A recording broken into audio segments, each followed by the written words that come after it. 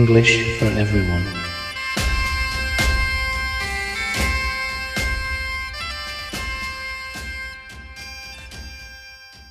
Bienvenidas, bienvenidos a este nuevo podcast. Es mi primera experiencia en este mundo, por lo cual debo de pedir perdón por los errores que pueda cometer. ¿Por qué este podcast? El fin principal es entretener y, si es posible, aprender mucho mejor. En la actualidad hay muchos métodos que nos prometen el oro y el moro. Nos aseguran que en un espacio muy corto de tiempo podremos hablar inglés perfectamente. Pero para tener una conversación fluida requeriremos de mucho tiempo, mucha tenacidad y, sobre todo, perder la vergüenza y el miedo a cometer errores. Los beneficios de aprender idiomas son muchos. Nos abren la mente, conocemos otras culturas e incluso, según estudios científicos, previenen el Alzheimer. Durante estos programas veremos gramática, vocabulario, trucos para el listening, writing, incluso entrevistas con personas angloparlantes. Por lo tanto, ¡let's go!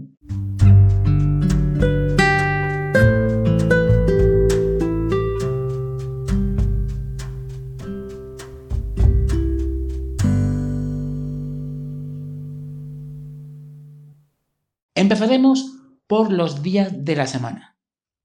De lunes a domingo. Monday.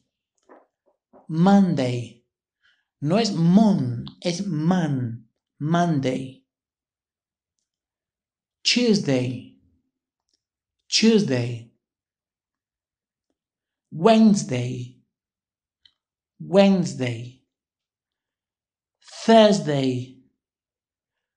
Thursday. Friday.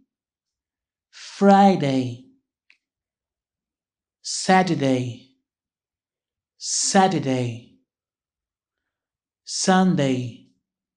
Sunday. So, all together, todo junto, sábado y domingo, weekend. Desde el principio.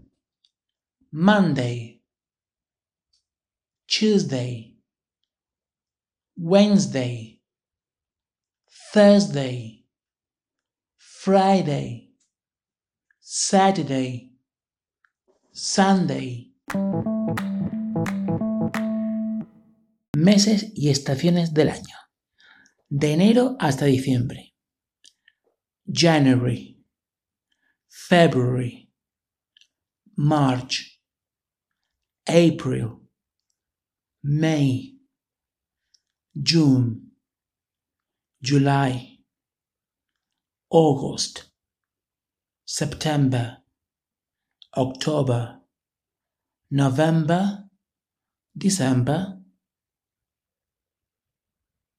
Desde el principio. January, February, March, April, May, June, July, August, September, October, November, December. Hay una diferencia entre el dialecto americano y el dialecto británico. El dialecto británico pronuncia la ER como una A larga. So, es September, October. Sin embargo, en el dialecto americano, la ER se pronuncia como ER. September, October, November. También hay que prestar mucha atención a la diferencia entre la B y la V. En español no hay diferencia entre B y V. Sin embargo, en el resto de idiomas, en el inglés en este caso, sí la hay. Sería B, V,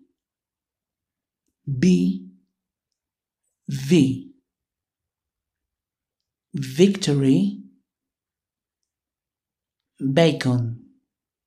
victory, bacon. Estaciones del año. Winter, winter, invierno.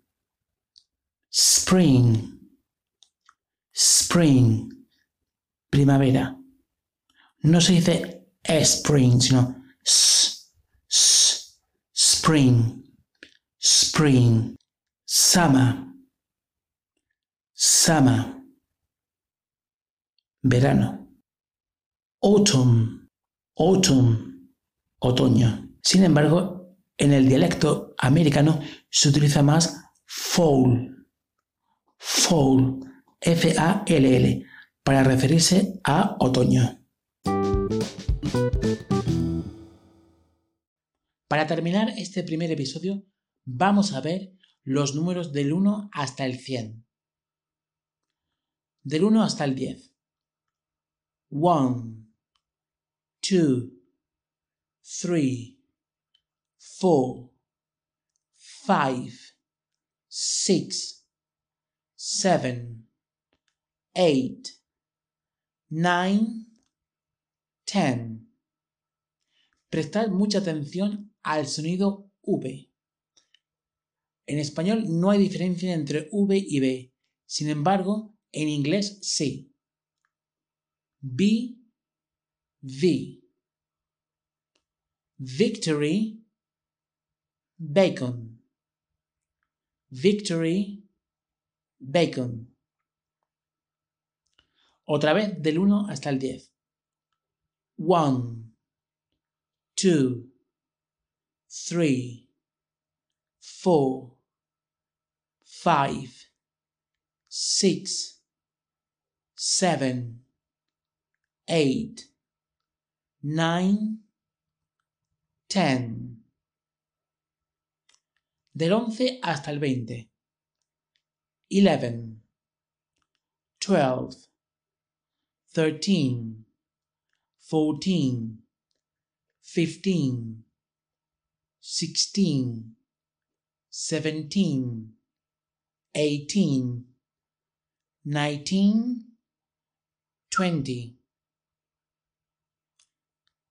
Del 13 hasta el número 19, los números acaban en el sonido tin. Tin. Hay que tener mucho cuidado con este sonido. Tin. Del 20 hasta el 30 es muy fácil. 20 es 20. Debemos de añadir la unidad. 21 sería 21. 22, 22, etc. 30. 30. 30. No confundir con el 13. 13 es 13. Mientras que 30 es 30. 30. 31, 31, 32, 32, etc. 40. 40. 40. 14 es 14. 40, 40. 50. 50. 50. 15, 15. 60. 60. 60. 16, 16. 70. 70. 70. 17, 17. 80. 80. 80. 18, 18. 90. 90. 90. 19, 19. 100, 100.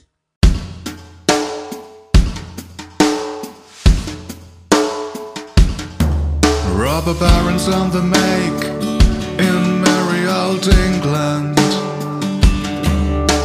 Sheriffs on the take in merry old England.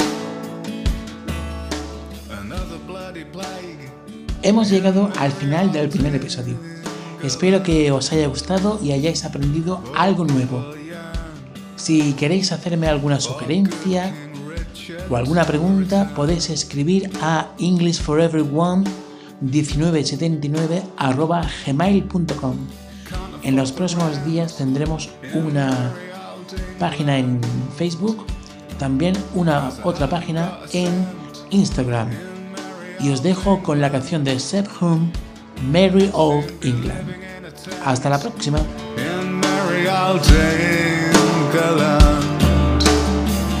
Poor people yearn, but good King Richard to return.